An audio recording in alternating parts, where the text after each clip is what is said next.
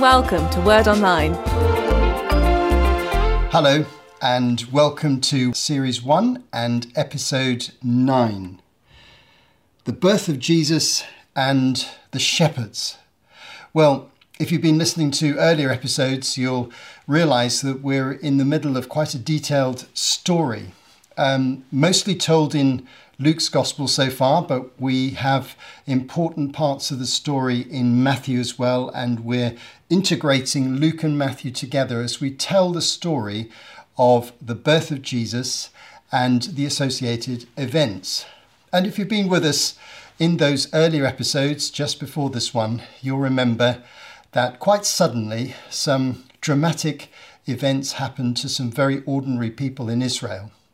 And the first event was when the junior priest, the Levite Zechariah, was serving in the temple, and the angel Gabriel appeared to him saying that his wife, who hadn't been able to have children and was now quite old, past the years of childbearing, was going to have a child, a special child. His name was going to be John. This, of course, will be John the Baptist. And then immediately afterwards, we hear that Mary receives a visit from this same angel, the angel Gabriel, one of the senior angels in the heavenly host of angels, as far as we can understand, who's entrusted with tremendous responsibility of passing messages of importance to humanity.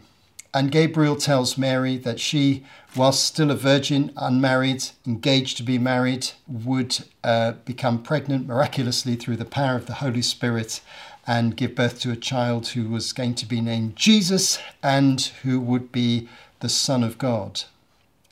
And then we heard from Matthew's Gospel that Joseph, the engaged partner of Mary, who was planning to marry her shortly, received an angelic message in a dream to reassure him that he should continue and marry Mary despite this unexpected pregnancy and all the complications and potential social disgrace that would come from it. And despite the fact that he wasn't the biological father, he was going to be the stepfather of this baby Jesus. And so Joseph decided that he would marry Mary while she was pregnant with this miraculous pregnancy.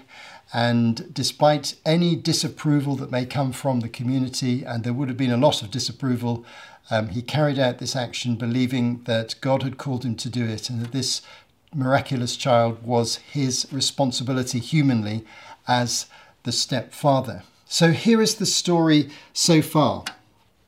And we return now from Matthew's Gospel to Luke's Gospel, where we're going to continue this story by hearing how Luke describes the birth of Jesus. So this is a long story, and there have been miraculous events all the way along.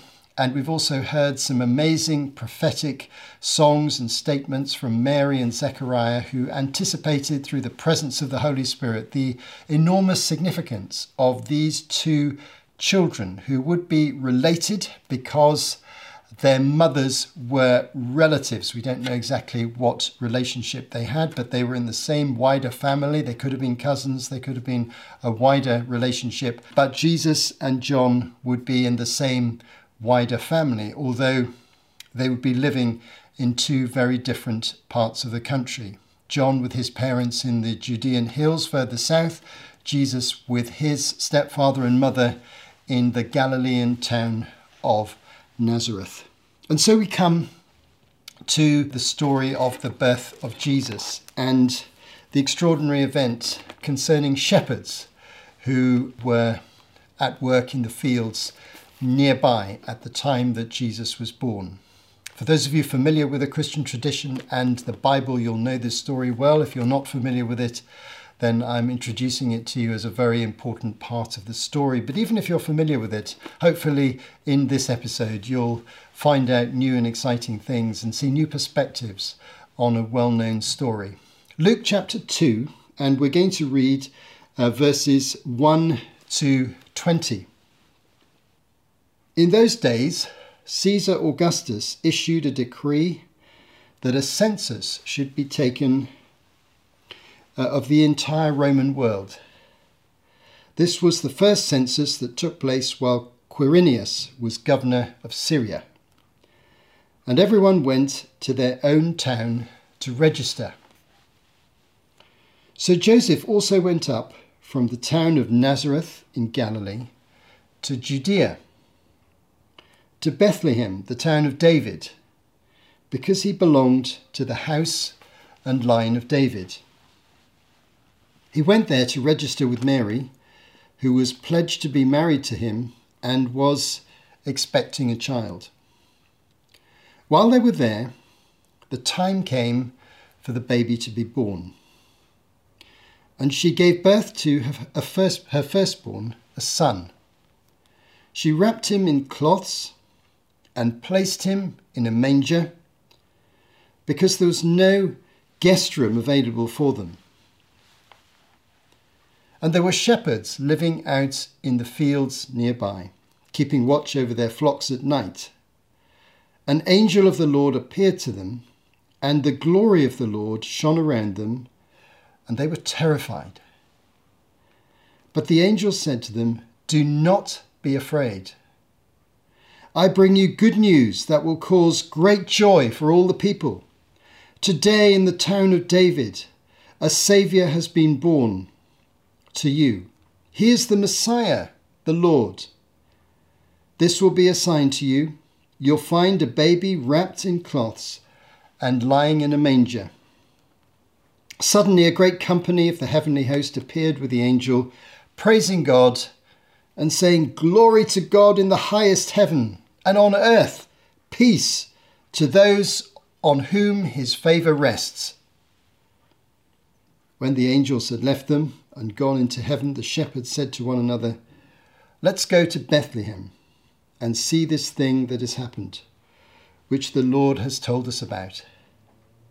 So they hurried off and found Mary and Joseph and the baby, who was lying in the manger. When they'd seen him, they spread the word concerning what had been told them about the child, and all who heard it were amazed at what the shepherds said to them. But Mary treasured up all these things and pondered them in her heart.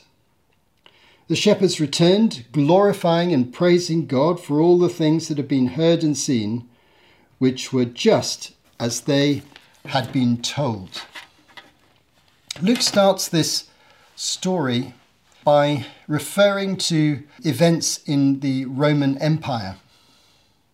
And he refers to Caesar Augustus, who at that time was the emperor of the whole Roman Empire.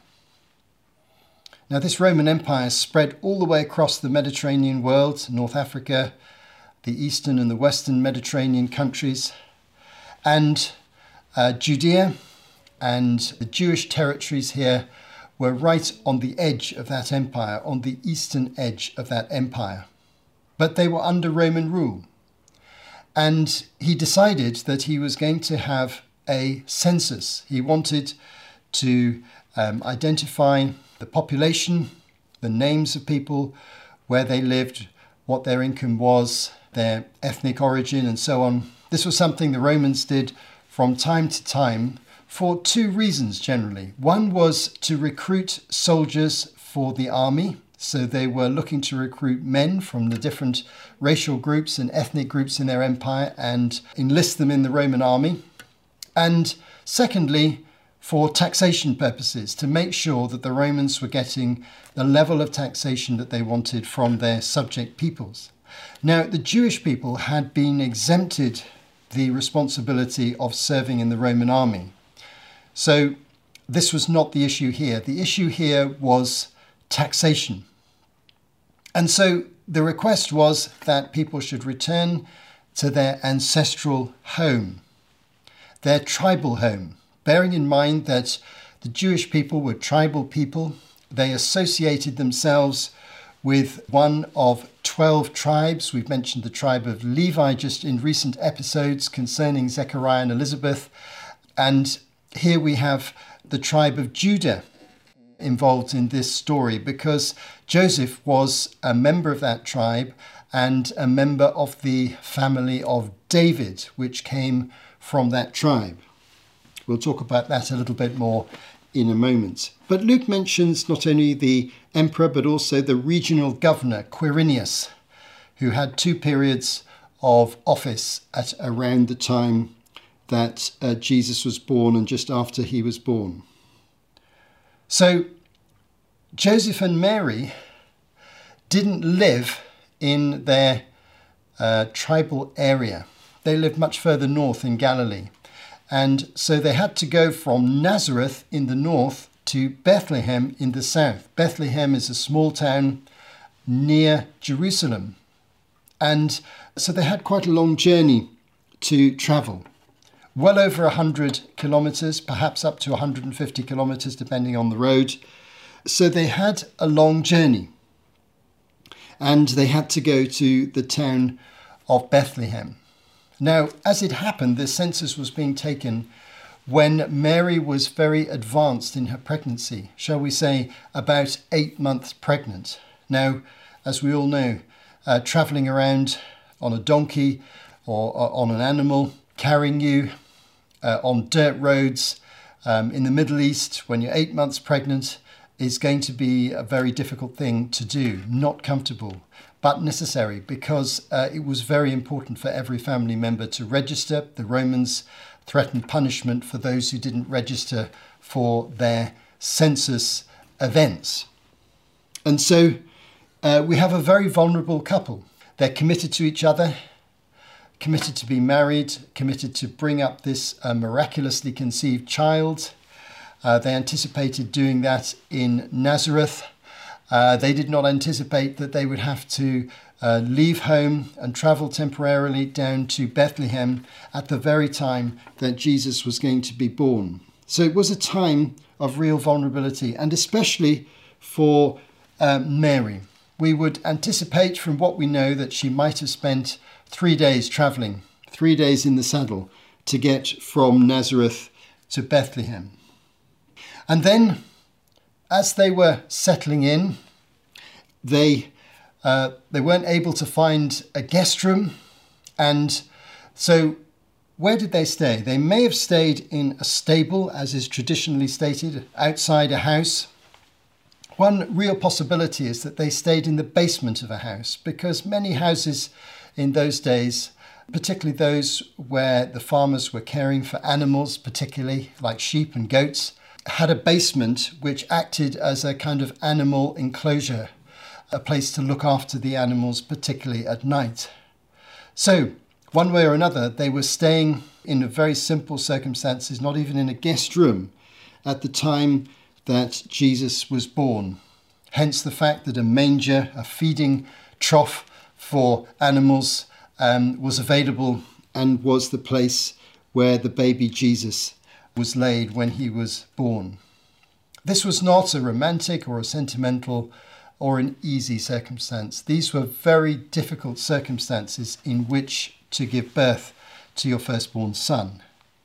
All those days of travel, being in a place miles away from home, the uncomfortable circumstances of the place that they were staying, and also the fact that they were away from all their relatives. We all know that at the time of childbirth, most women and most families want to bring their relatives around them, get the support from their mothers and their aunts and their sisters and their wider family.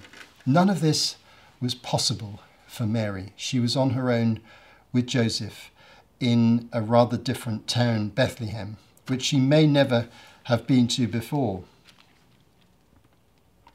Now, Bethlehem just needs a little reflection as well. It's a very well-known place, of course, since the birth of Jesus, and has been celebrated as a special place by Christians of many traditions ever since that time. And if you go to the modern Arab town of Bethlehem near Jerusalem, which you're able to visit, to travel around, and I've been able to do that, you will see some very old church buildings which commemorate possible places where Jesus was born. And there are a variety of churches and religious establishments there. So Bethlehem is well known to us. But what did Bethlehem mean to the people in the time of these events? That's a more interesting question.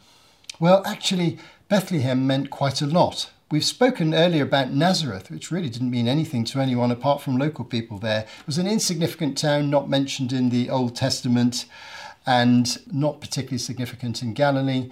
And so that was Joseph and Mary's actual home. But Bethlehem had a real history amongst the Jews. And that history is based on the fact that it was the home of David, who became King David. And if you go back to the book of 1 Samuel, chapter 16, you'll see an amazing story which puts Bethlehem on the map. At the time, there was a king in Israel called Saul who was failing, and God decided to appoint his own king.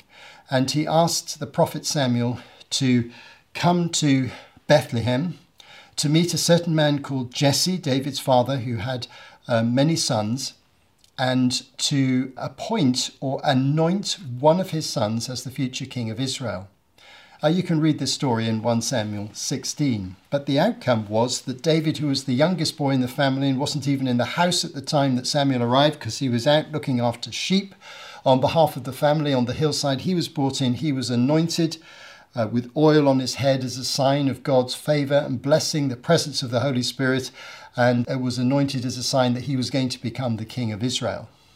So this all took place in Bethlehem. That's why it's known as the town of David. And we found out from the study of the ancestry of Jesus, the genealogies in Matthew and Luke, that both Mary and Joseph were biologically related to King David. They were descendants of King David.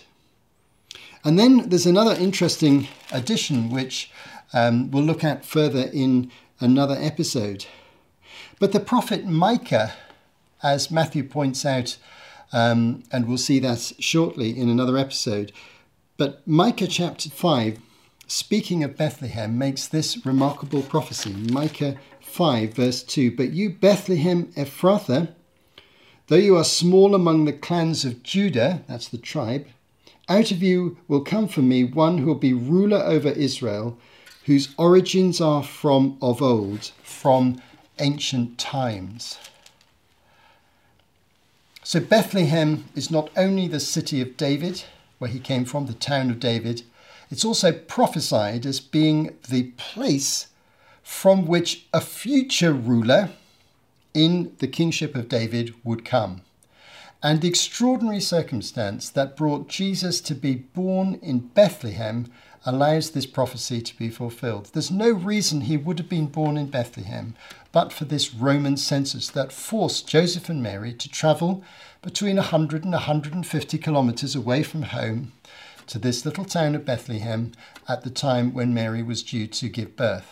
It's a remarkable coincidence of events that leads to the fact that Jesus is born in Bethlehem. Now, this story also features the shepherds on the hillside.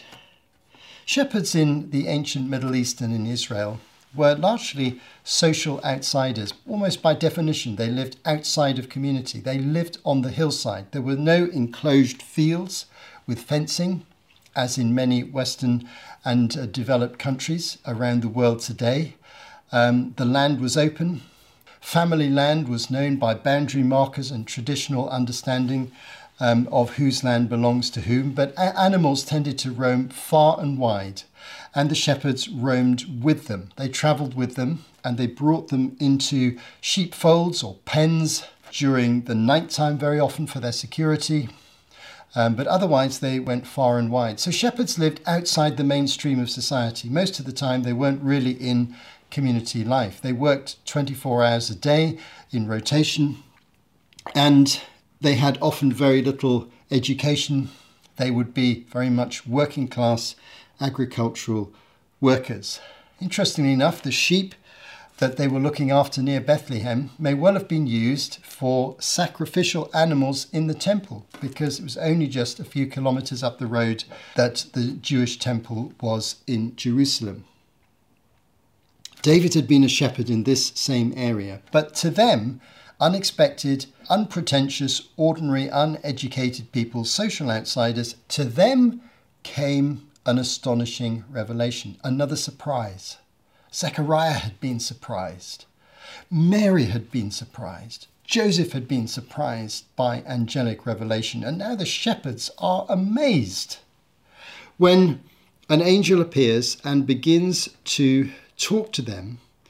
And they also see in the night sky a luminous presence, a presence of light, which is the symbolic representation of the living presence of God, the manifest presence of God coming amongst people. Light or fire or a mysterious cloud, these are the ways God most frequently appears to the Jewish people in the Old Testament. That's how he appeared in the temple and the tabernacle and during the wilderness years when they travelled around from place to place, a pillar of fire or a pillar of cloud. And here's something similar. We might call it the glory of God, something you can see, which is a brilliant light that represents the presence of God very close at hand, powerfully working in the circumstances around where you are. And that's exactly what was happening. But the angel said that he brought good news, and he encouraged the shepherds not to be afraid, but to go and look for a baby wrapped in cloths and lying, surprisingly, in a manger, which would not, of course, be normal for a child to do, but was brought about simply by the fact of where Jesus was born, amongst the animals in an animal stable or in the basement of a house. Good news. He was going to be the Saviour, the Messiah, and the Lord. It was a tremendous surprise. And so they went down to the village and, of course, they found the child with Joseph and Mary. So there's a wonderful passage here, and the shepherds become the first people who start talking and saying something amazing has happened. God is visiting our country and he is bringing the Messiah. Because the angel very specifically said, "Today in the town of David a Saviour has been born to you. He is the Messiah, the Lord." The Messiah, the Son of God, the Saviour.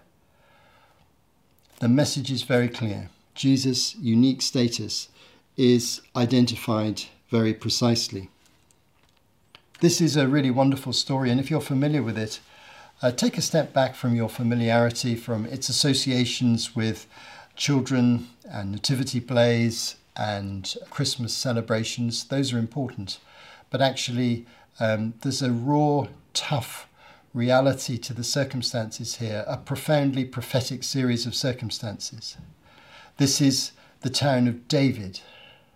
David is the king to whom God had given the promise that there'd be a successor one day to him who would bring about an everlasting kingdom. The kingdom of God would come through a particular ruler descended from David. And we now can identify very clearly, even from this text, that this person is going to be Jesus, biologically connected to David through his mother and adopted into the family of Joseph, who was a descendant of David, born in David's hometown.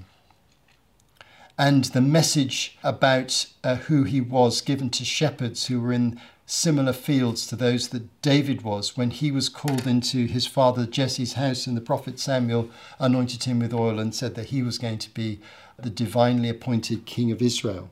These are all very profound, symbolic, spiritual realities taking place. This is a very prophetic series of circumstances. And of course, Joseph and Mary remembered all these things. And Mary had a particular capacity to treasure everything in her heart, to think about things and think, what is the significance of all these extraordinary things that are happening to me? And she was entering into a time of extraordinary events. Her whole life had been turned upside down. And the radical things that were happening to her were not going to end here, because further and very challenging events were going to take place shortly after this event, when the local king ruling on behalf of the Romans, Herod the Great, whose palace was in Jerusalem just a few kilometres away, found out, as he was shortly going to do, that there was a special child born in Bethlehem. We'll find out more about that shortly. So what reflections can we bring as we end this episode? I love the thought that God calls ordinary people. There's so many ordinary people in this nativity story: Zechariah and Elizabeth, Mary, Joseph, the shepherds. They're just ordinary people like you and me. You'd never notice them as key people in society. You know, God always calls ordinary people, and he's doing it today. You may consider yourself just a very ordinary, unspectacular person, not worthy of any particular focus on you in your life. But God calls you, whoever you are, to faith. And he also calls you to step out and obey him and do things for him that you'd never imagine are possible. Mary could never imagine that she could have gone through these experiences successfully, held it all together, and built a family around these remarkable and miraculous circumstances. Another reflection, going back to previous episodes and repeating things I've said there just in a little bit more detail with emphasis, is that we need to admire Mary and Joseph. They really are two outstanding characters. They proved their courage and their willingness to be very sacrificial and flexible in the events that have led up to this point. And they're going to continue to prove themselves to be excellent parents to Jesus, mother and stepfather. One other thing I love about this story is the focus on joy. The sheer joy given to the shepherds to be visited by angels, to hear this amazing news. The sheer joy of the angels to have the privilege of declaring to mankind for the first time, glory to God in the highest, and on earth peace to those on whom his favour rests. They're joyful. The angels are joyful. The shepherds are joyful. They're joyful because God has suddenly broken in. And that's really a key part of the message of Christianity. When Jesus came, God suddenly broke into the life of this world. Not just the people of Israel, but all the nations of the world. And he changed everything. He made a new relationship with us possible. He made it possible for our sins to be forgiven and for us to enter into his living family permanently and for our lives to be changed forever. God has broken in. And this story tells us vividly how God broke in and how his son Jesus in his humanity was born in Bethlehem in Judea. Thanks for listening to this episode. You have been listening to Martin Charlesworth for Word Online. To find out more, visit wordonline.org.